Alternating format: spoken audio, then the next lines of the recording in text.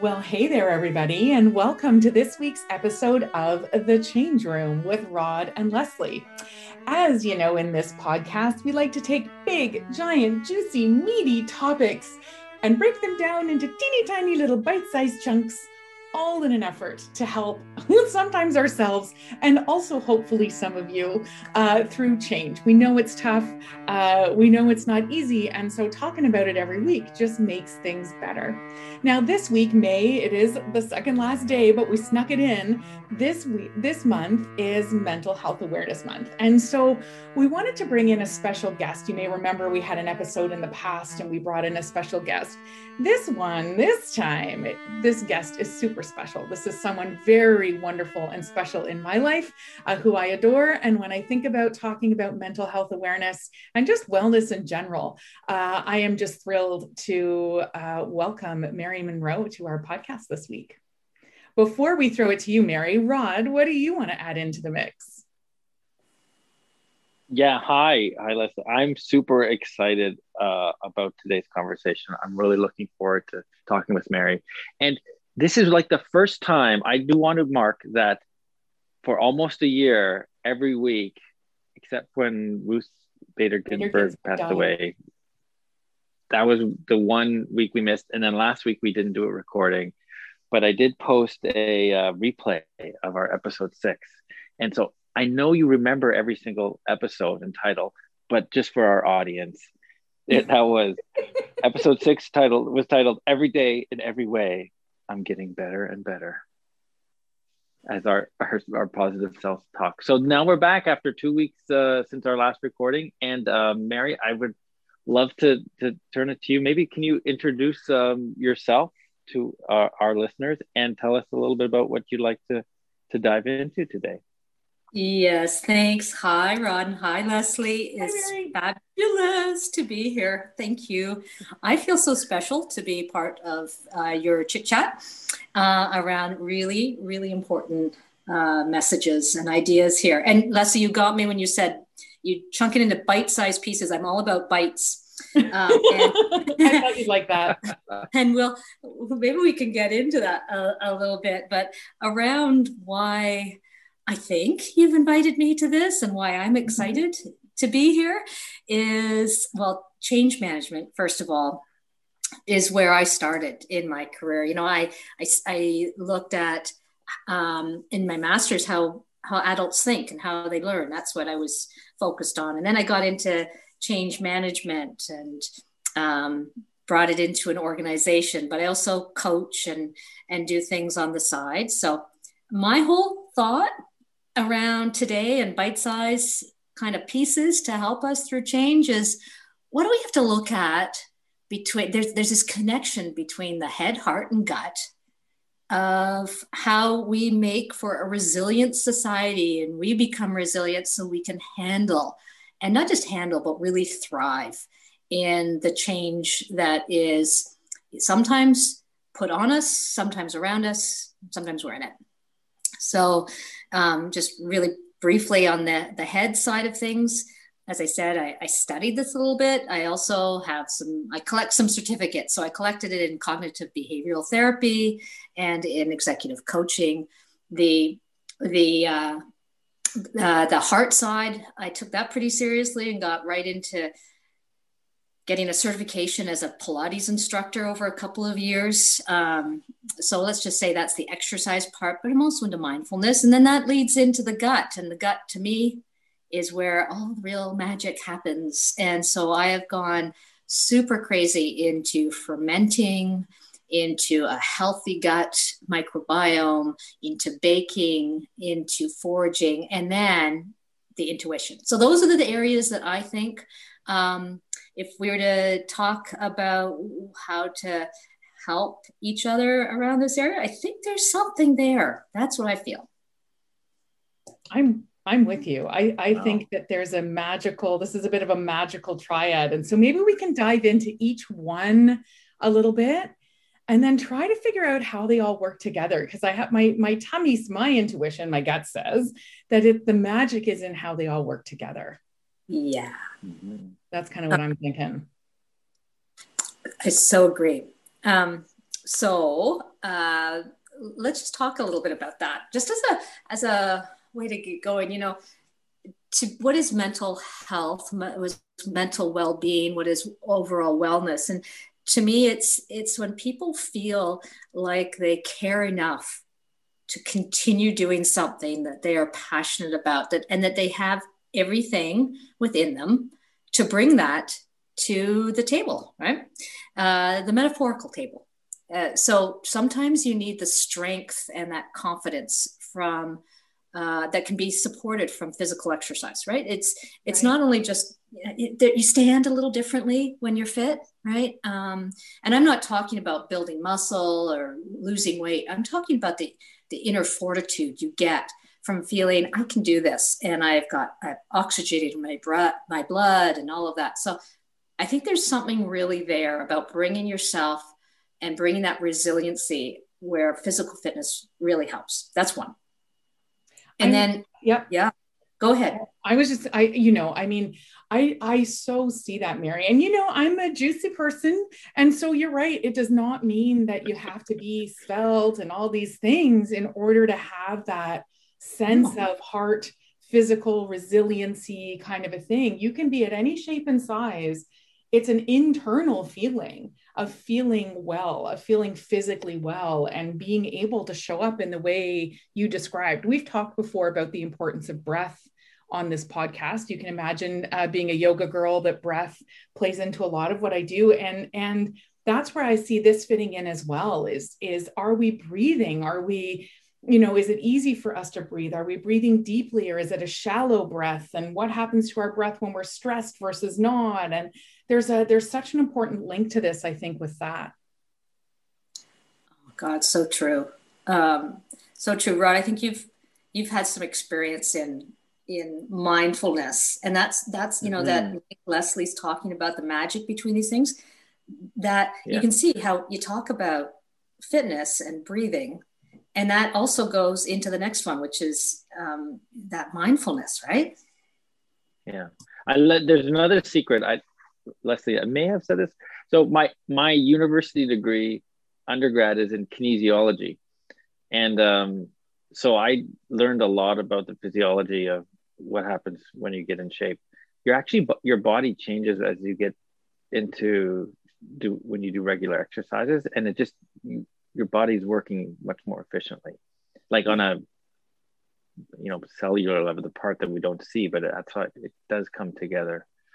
Yeah. That's cool. Yeah. And that, Rod, that's really the point of that magic, because if you can look at these different areas of the body. So mine is Pilates, and in Pilates, breath is the biggest aspect of that. It's the first aspect of life, and it's the last. And so Joe Pilates built that breath aspect into Pilates. So it's very much a mind-body exercise.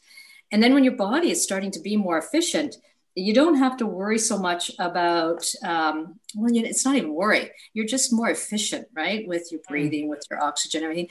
So that when you start to ruminate on the other things that we all sometimes do in life, you can focus on that in a different way. So, if you go into the head part of things, it's, physical activity certainly helps our mood, right? We know that.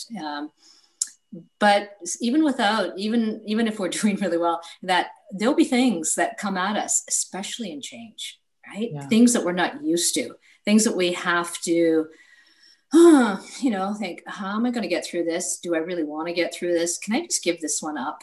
Or we're making stuff up about things around us. Oh, this has happened because of this, and this. But we may be making stuff up that's not right because it hasn't happened before. We don't have a frame of reference. So the mind is there. That's when the mind is so important, and why, I study cognitive behavioral therapy, because you can change the way you think of things, and that changes your behavior and your feelings. I feel that resiliency and getting out of a rut, like when you start to ruminate on something, prevents you from seeing all the magic in life, right? Because you get attention bias. You just focus on that one thing you're worried about, and you can't get over it, and you miss all the loveliness around you that can actually solve the problem. Definitely. Definitely. Didn't Rod, it I feel used like to I'm be? monopolizing because I've known Mary for 100 No, years. no, no, So no. you weigh in. You go. You go. Yeah, no. Don't worry if you do. But I would, when I say used to be, like 200 years ago, 150 years ago, I think maybe even more recent, people would say that your feelings were in your gut because that's how especially you would experience the feeling of great emotion as your stomach is reacting. And I know you're saying, Mary, you're saying gut from the perspective of what you put into it is the health. But it is connected in, like, as used the cognitive behavior therapy example, but our mind interprets situations, it leads to feelings, and then our body we have reactions to those, and some is in the digestive system, how it ties in. Oh, how exciting. Oh, I'm drooling. Go, so Mary, tell us, go. Mary, like when you were saying gut, though, I think you're talking about what you put into it to nurture the health of the good foods. Is that right? Well, there's two things actually. You're bang on. I mean, there's the lizard brain right there in the gut that's talking about our intuition and how do we tap into that. And that's one thing I want to come back to because I've got three daughters, and I decided when they were really young that I was going to help teach them about intuition. And I didn't know if I could do this or not because I think it's so important to develop that. To know when you can trust your gut or not. So that's that intuition part, Rod. I really believe in that, almost to the woo-woo-y kind of witchy woo kind of sense, right? But I think there is something there that if you can tap into the things around you and feel and observe and really notice, then your body can also help you if it's healthy and if it's well, and if you're allowing it to say, Mary, have you thought of this? Do you realize that you're feeling something here? What does that feeling mean? And start to get to know it. So I think intuition is one aspect, and you need a healthy gut microbiome too. So the gut flora, whatever, it's quite trendy right now to talk about that. Indeed. It's become trendy to talk about how much diverse food you can get into your gut so that can increase your healthiness, your flora, so that it can fight off illnesses and have a sort of a reserve of different bacteria in there that can be your friends and help you when you're ill. So you're not just relying on one type. So I've gotten, I talked about the Pilates for physical. I talked about the CBT and coaching for the mind. And then for the gut, what I've done is I actually went to England and studied with this woman who is doing a PhD in the diversity of sourdough and mental health. And I've really taken off with that because I now study fermentation. I ferment anything, I forage, and I try to build into my baking a lot of creativity and diversity of ingredients, because now there's that cycle, right? Everything's connected. The creativity helps for mindfulness. Creating something gets you into what anybody's, you've probably heard of Csikszentmihalyi flow theory, where he says that if you can find something that is really challenging, but also it's in your zone, like you're having the best time of it, time flies. And it's just finding that right nugget. Well, for me, that's baking and creating. And then I'm creating things to give to people, which creates connection, which is supportive for mental health and well-being. And I'll give away a loaf of bread, or I'll make something crazy to share with someone. And I connect with people around that. And so, I've even dubbed CBT cognitive bread therapy now. Okay, Mary, I have a couple of questions. More sense, Mary. I keep thinking you're saying CBD, by the way, so I gotta. Okay, CBD. Got it. Okay, but a couple of questions. So first, sorry, there's diversity in sourdough? Is that like? Yeah. Well, Sourdough is supposed to just be just a minute here. It's supposed to be just flour, water, and salt, nothing else, right? You don't use commercial yeast, nothing. So you collect that. You're creating the yeast from natural environment. I've created it off of rhubarb stalks. I've created it from a piece of chocolate that my dad had, right? And I lost my dad, and I wanted to preserve that, so kept that going. I've created sourdough starters, where it just takes the bacteria from the air around me, and I create a sourdough starter. So that produces some diversity, but it's also the flours that you add to it. So here's the other. Give us a little lesson in fermentation. So I understand the word. I think it's about making alcohol. That's pretty much what I understand. So give us a little lesson in fermentation. What is it, so that we can, people will know what you're talking about. Yeah. Fermenting is really allowing a slow, first of all, taking a little bit of sugar, and that usually comes naturally. So from when I talked about the rhubarb, I took a bit of the rhubarb stock and a bit of sugar, and I created some bacteria and some natural yeast. So then you use the natural yeast, tie it with some water and some flour, or sometimes it's with vegetables if you're going to make kraut, or if you're going to make koji, it's with a special spore. That's like for making miso. And you create a nice warm environment, just the right temperature, and you let things slowly break down. So the fermentation is that natural yeast is breaking down the components of either the flour or the vegetables or the rice, or sometimes you make, people like kombucha or beer. My husband has both of those things. And it's using the natural sugars, breaking down food, so that you can absorb it better. It's better for your glycemic index. It's better for your health. I'm gluten intolerant, and I can't, but there's irony there. I can't actually eat bread. However, I can nibble the odd time on sourdough, because if I let it ferment for like 30 hours and let all of the goodies break down so that my body can absorb it easier, it takes away the phytic acids and things like that. But I won't get into all the science-y stuff here. But it allows for you to absorb nutrients. That's what it does. I think what I'm hearing that is really cool is that it takes time, and that sometimes we want things to just be fast. We want a quick fix. We want like that we just, if we're feeling sad, we just want something that's going to flip the switch and make us feel happy instantaneously. And I think there's a lesson to be had in that. And even getting well and feeling healthier in our bodies, as we've talked about, there's something magical about being open to it taking some time. And you probably wreck it if you rush it. Right, Mary? Is that true? I feel like you wreck it if you rush it. Yeah. I think you just coined a new expression. Wreck it if you rush it. Go ahead. You wreck it if you rush it? No one else take it. It's our hashtag.